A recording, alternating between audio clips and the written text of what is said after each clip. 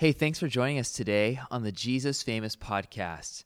Hey, today we're wrapping up season 3 of this podcast, and seriously, we can't believe that 2018 is almost over. This year has totally flown by, but hopefully you've enjoyed this season and have been encouraged in your faith as you've listened to these different episodes we've been posting during this last season. And just so you know, we'll be taking a break from posting till the first week of January, so we're taking a little bit of a Christmas break. But there's tons of episodes in the feed if you're looking for more episodes to listen to while we're not posting. And that actually brings us to today's episode. We thought that a fun way to wrap up this season and year would be to post an episode that we previously recorded a while back called The Mission Statement of a Christ Follower. And we chose this one specifically because the new year poses all kinds of questions about our mission and goals for the upcoming year. I'm sure you have New Year's resolutions you're thinking about, goals you want to set, things you want to achieve.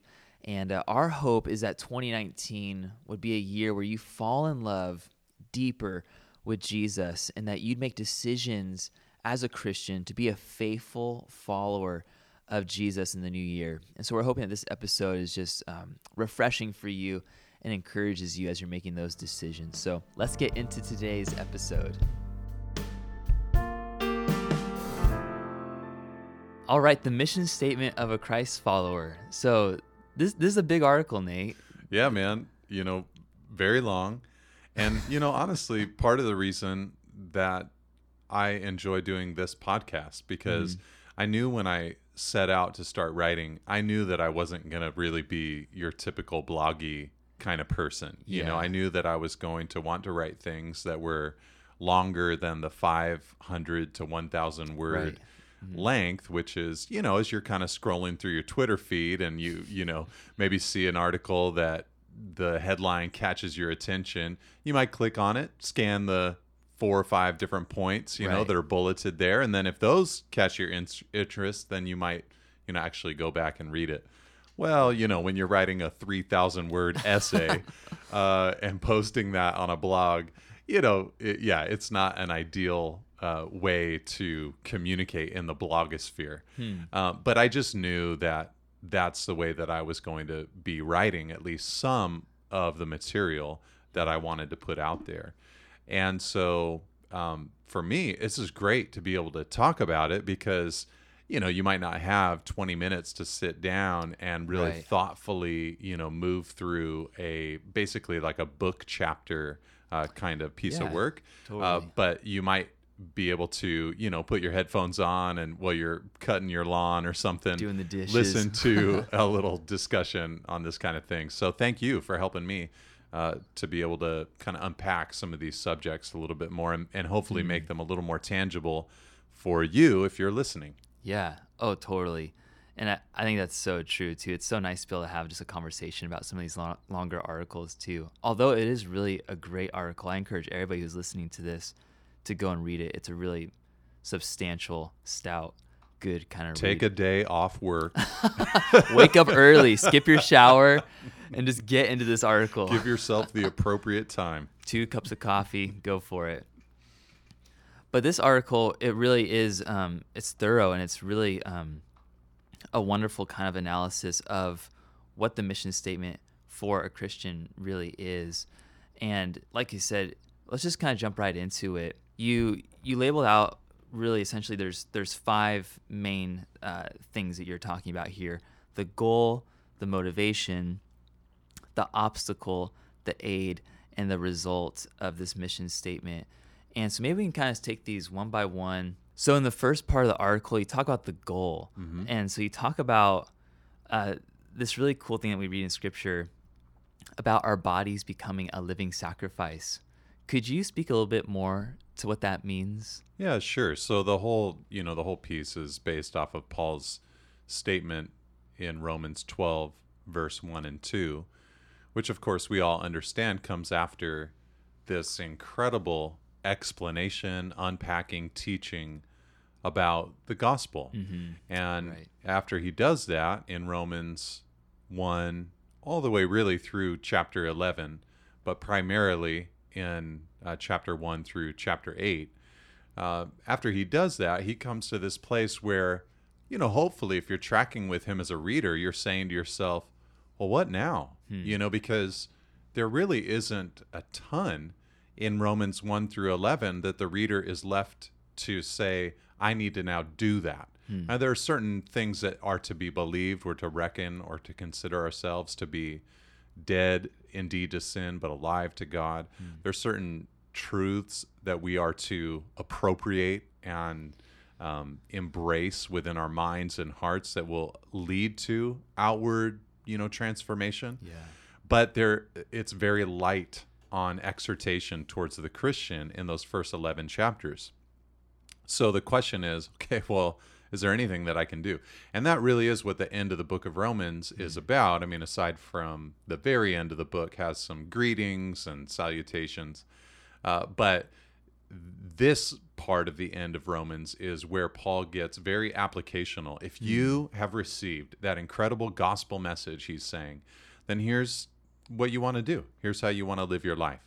So that's where he says, with all of that as the backdrop, he says in Romans 12, 1 and 2, and I'll just read it for everybody. Okay, that's good. He says, I appeal to you, therefore, brothers, by the mercies of God, to present your bodies as a living sacrifice, holy and acceptable to God, which is your spiritual worship. Do not be conformed to this world, but be transformed by the renewal of your mind, that by testing you may discern what is the will of God, what is good and acceptable and perfect.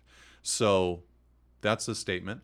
And so when I'm saying the mission statement of a Christ follower, what I'm meaning here is that here's Paul saying, basically we want our bodies to be useful to God. We want to present our bodies to God as a living sacrifice.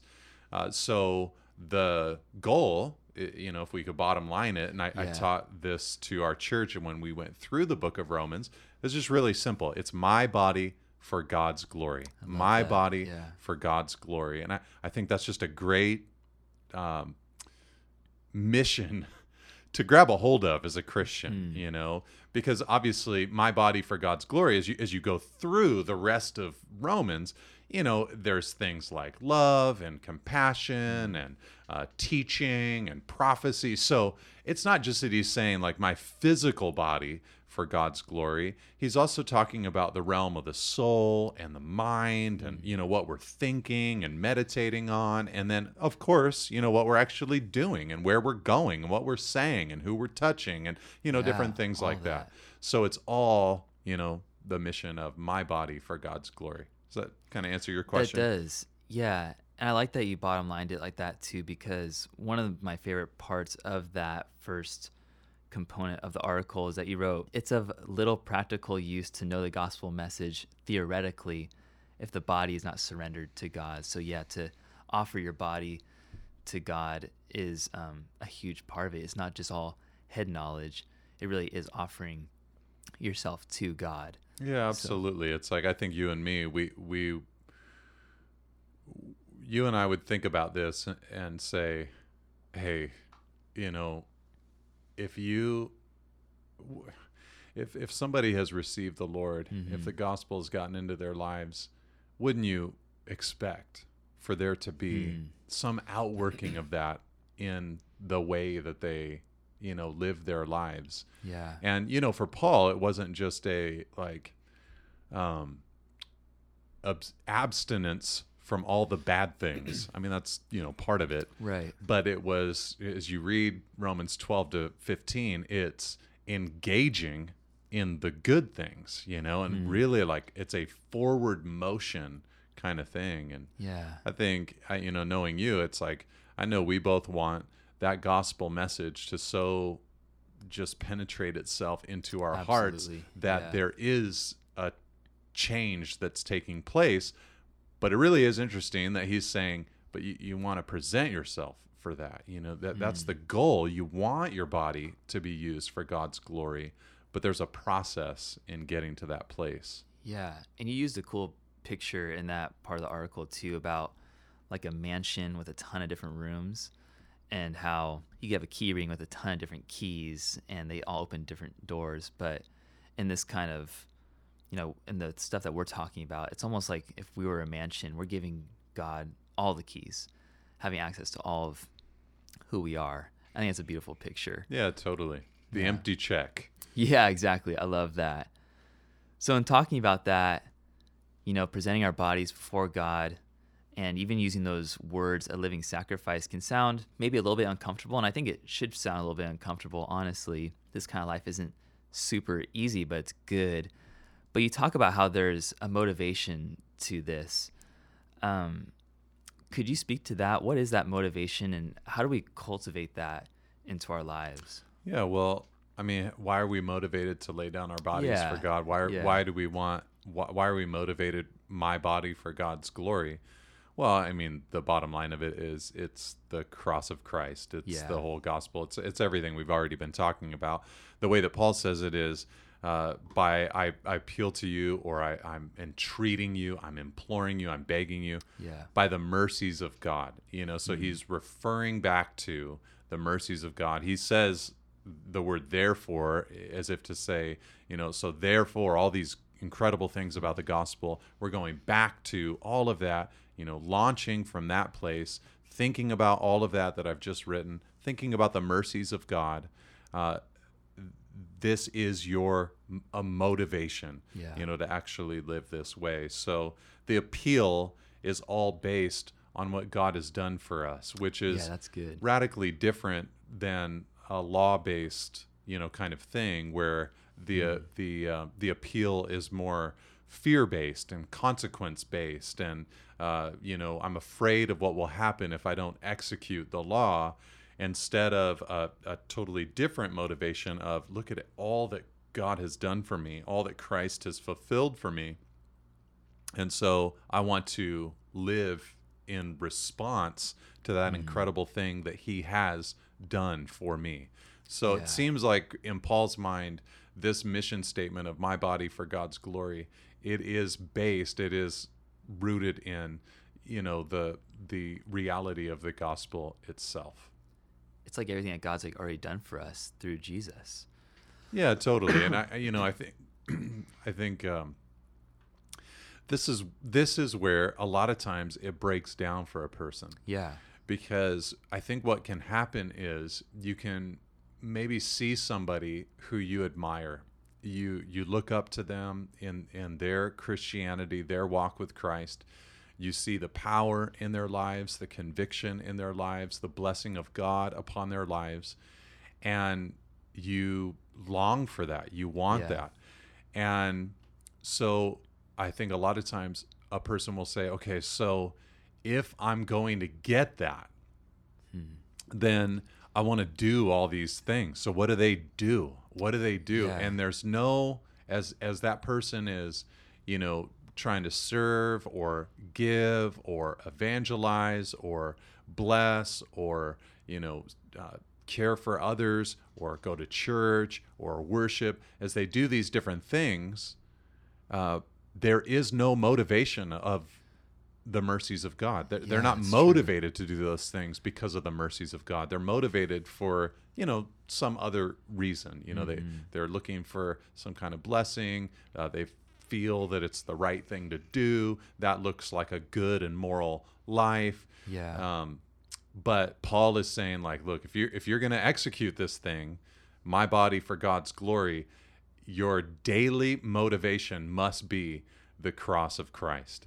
So when, say you have a conviction in your heart, like every day, I want to start the day for the Lord. Yeah. Okay, so that's a my body for God's glory kind of thing, isn't it? I mean, it's not the only thing that we do with our bodies, but it's part of it, right? So, the idea is, God, I'm going to pray. I'm going to give you the first fruits, to use an Old Testament word for of my life. I'm going to give you the very best. I'm going to give you the first portion of the day. It's going to hurt a little bit, getting up and all that, but that's what I want to do.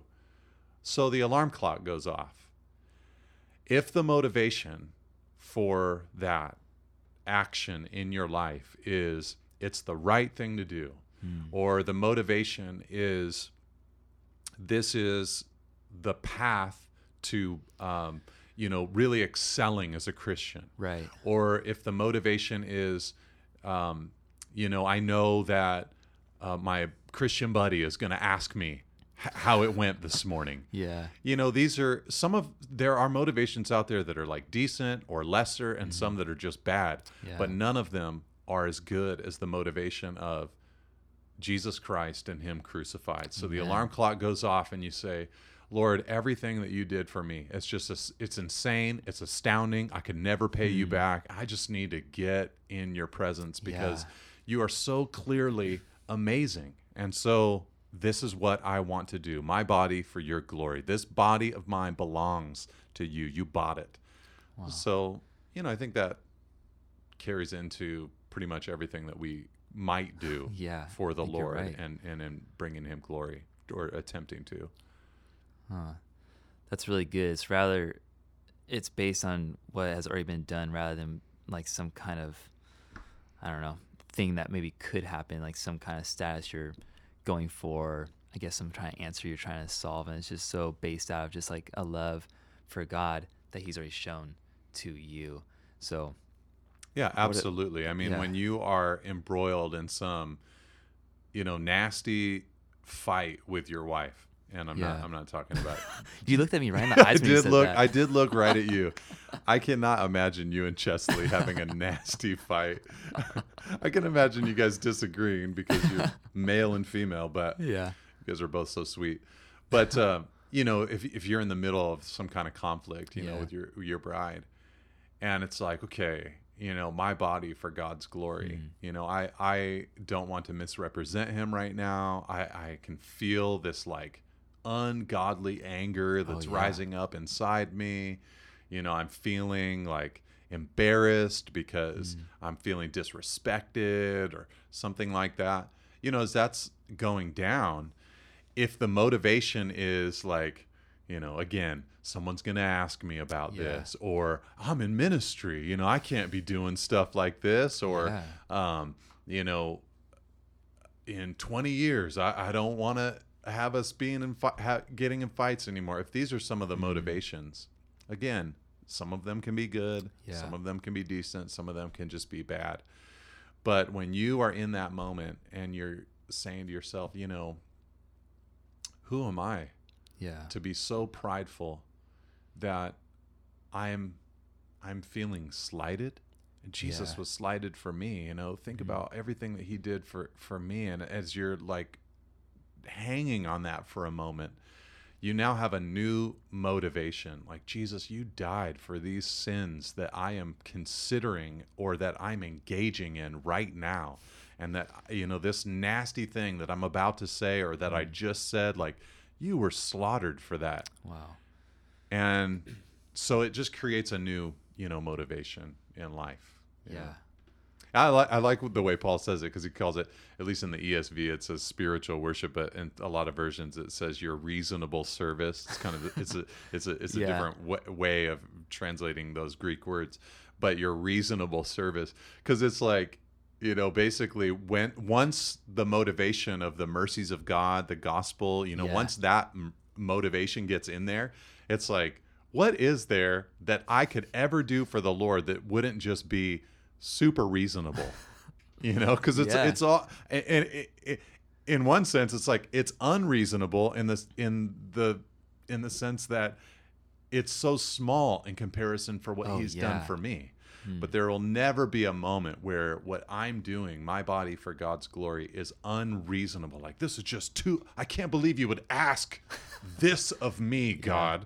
You haven't gone that far for me. No, we would never be able to say that. Right. So I love the reasonable, nature of this motivation. That is good. When you're talking about that, it just strikes me how important it is to really have that daily time with God too, to be able to reflect and to have him speak into our lives. Because sometimes it's hard to get that perspective in the moment when we're like, we may want to present our bodies as living sacrifices, but in the moment when we're called to lay down ourselves, it's just hard to remember sometimes. But that daily reminder, that daily time with God, like speaking into our lives, is just so helpful. So that motivation, that is huge. With that, we see the goal and the motivation, but there's always those things that try to knock us off course.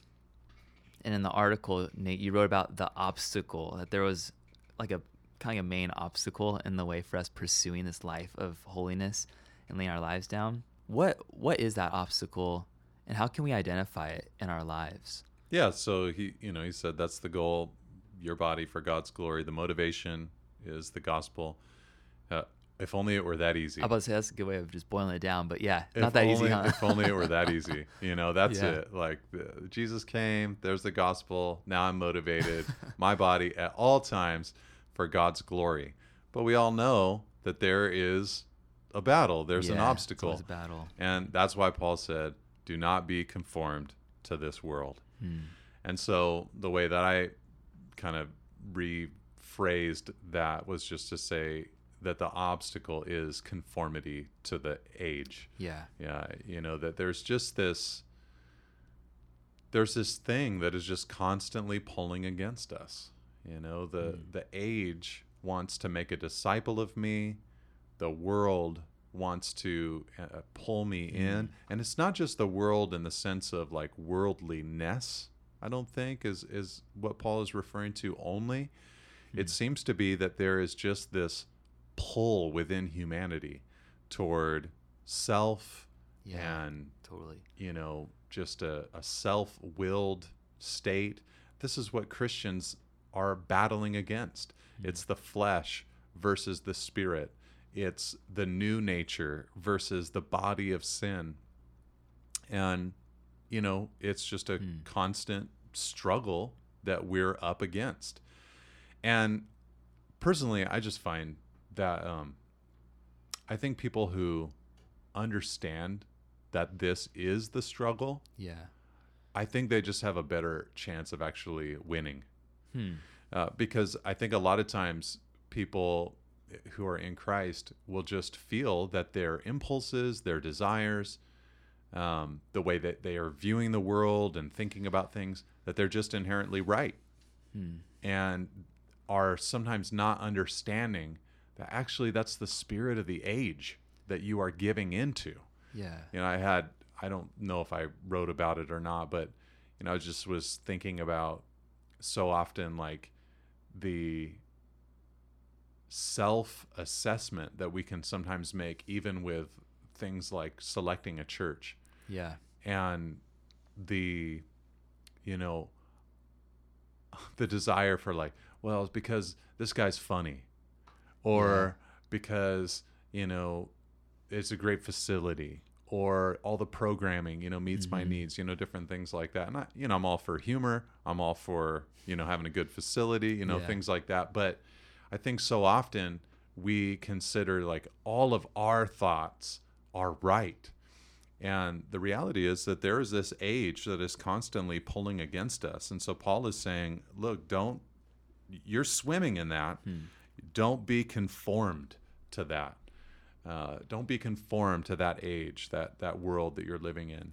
I've always thought that Daniel was a great example of that, because like living in Babylon, it's just a totally different culture and society that he's in, yet he remained who God wanted him to be. I loved that for decades, in the middle of that.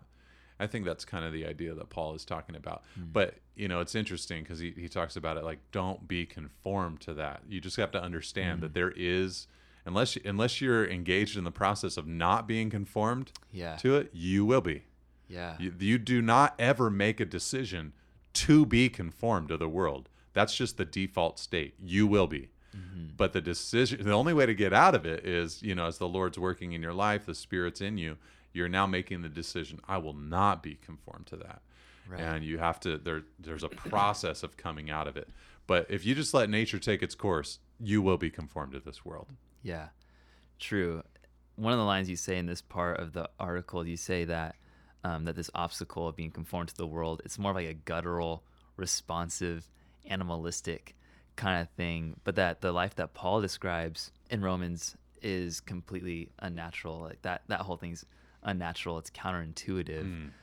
And when you're even talking about being conformed to the world, I think what an interesting way to say it, because that implies that our natural state is that of being in Christ, being transformed into Christ. The unnatural is being conformed to this world. Yeah. So, man, what a cool way to just remember, like, that's who we are. Our identity is found in Christ. This world is trying to shift us around, but that's not the thing we want. Mm-hmm. We want Jesus. So cool. So that's the obstacle. But then, like in any good kind of narrative, there's always an aid to help with the obstacle. And Nate, you talk about this aid, and I'd love for you just to expound on it a little bit. But what is the aid for a Christian in going through this whole process of operating in the mission statement? Yeah, so the obstacle, again, he says, do not be conformed to this world. But then he goes on to say, there's help, but be transformed by the renewal of your mind. Yeah. So there is the help that God gives of the possibility of mind renewal. Praise God. Praise Jesus. Praise God. This is what we all want. Oh man, we need this so bad. You know, that our minds would be changed, that we would actually see the world, humanity, ourselves differently than we saw before. You know, God made us, God formed us, God shaped us, God breathed life into mankind. And then through sin, we marred that image. Right. And so we're looking for him to renew these minds of ours. So, you know, a lot of this has to do with, you know, because the big question would be, well, how do you renew your mind? Yeah. Then? You know, how Right. can you, I'm not to be conformed to this world, but I'm to be transformed, great word, by the renewal of your minds. So that's a great, you know, you could write a whole thing just about how does that happen? Yeah. How do you go through mind renewal? Wouldn't we say, though, that a massive way that mind renewal occurs is through Scripture, through the Word of God, or at least an appropriate understanding of the Word of God. And as that is getting inside of your mind and heart, it begins to kind of cut off the perspectives that were previously, you know, incorrect. I was actually, I was thinking of your wife, Chesley, and she recently, in this little class that we did here, she was breaking down James 1 about the partiality. Right. And, you know, she just trying to learn how to be able to lead like a women's Bible study. And, Right. and as she was sharing that, you know, I just was thinking about that, you know, man, you know, no partiality. And man, that's the natural man. Yeah. That's the way of this age, that we would, you know, look out at humanity and we just begin to make our divisions, you know, and here's people I don't like. Here's how I feel about these people. And a lot of times those feelings are not even decisions that we've ever even made. It's just something that has kind of imprinted itself upon us. And so, you know, we'll just kind of have these prejudices that we didn't even intentionally create. It's not that we said, I'm going to conform myself to that, but we were conformed to this age. That thing within the age that says, I'm better than you, that imprinted itself upon us. But through, you know, the Word of God working in a person's mind and heart, that transformation begins to come, and the mind becomes renewed, and to be able to put aside those previous prejudices and to be able to, you know, like Paul before us, to be able to walk and talk and be with anybody. That's just wild. But that takes mind renewal, because you just can't do it. You know, your mind has to be restored. Right.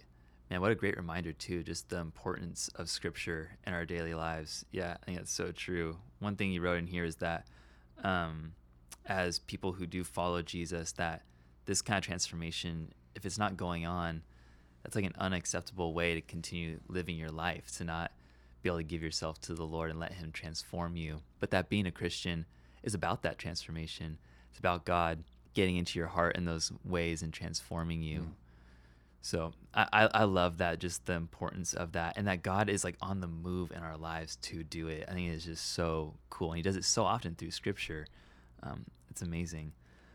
All right, so that's the big four, and we end it with the result, Nate. And so as we go through this whole process, as we're thinking about the goal, the motivation, as we see the obstacle, as we receive the aid, what is the end result? What can we expect as we live life in this kind of way? Well, he concludes the sentence by saying that you may discern what is the will of God, what is good and acceptable and perfect. And I think that he's saying, I think that he is saying that, as your mind is renewed, you're going to know what's right. You're going to know what's wrong. You're going to know what's good and acceptable and perfect. You're going to know what God's will is. Yeah. I think he's saying that, but I think he's saying more than that. I think he's saying, you've made this commitment that you want your body for God's glory. You're motivated towards that because of the cross of Christ, because of the gospel. The age is battling against you, but you're not going to let yourself be conformed to it because you've given yourself to mind transformation and renewal. And as that happens, you are going to enter into not just knowing what the good and acceptable and perfect life looks like and what the will of God looks like, but you're actually going to live it. Yeah. You're going to experience it. And so the way that I described this was just, it results in the best possible life It's the that best there it could is. be. Yeah. Yeah. It's just the best.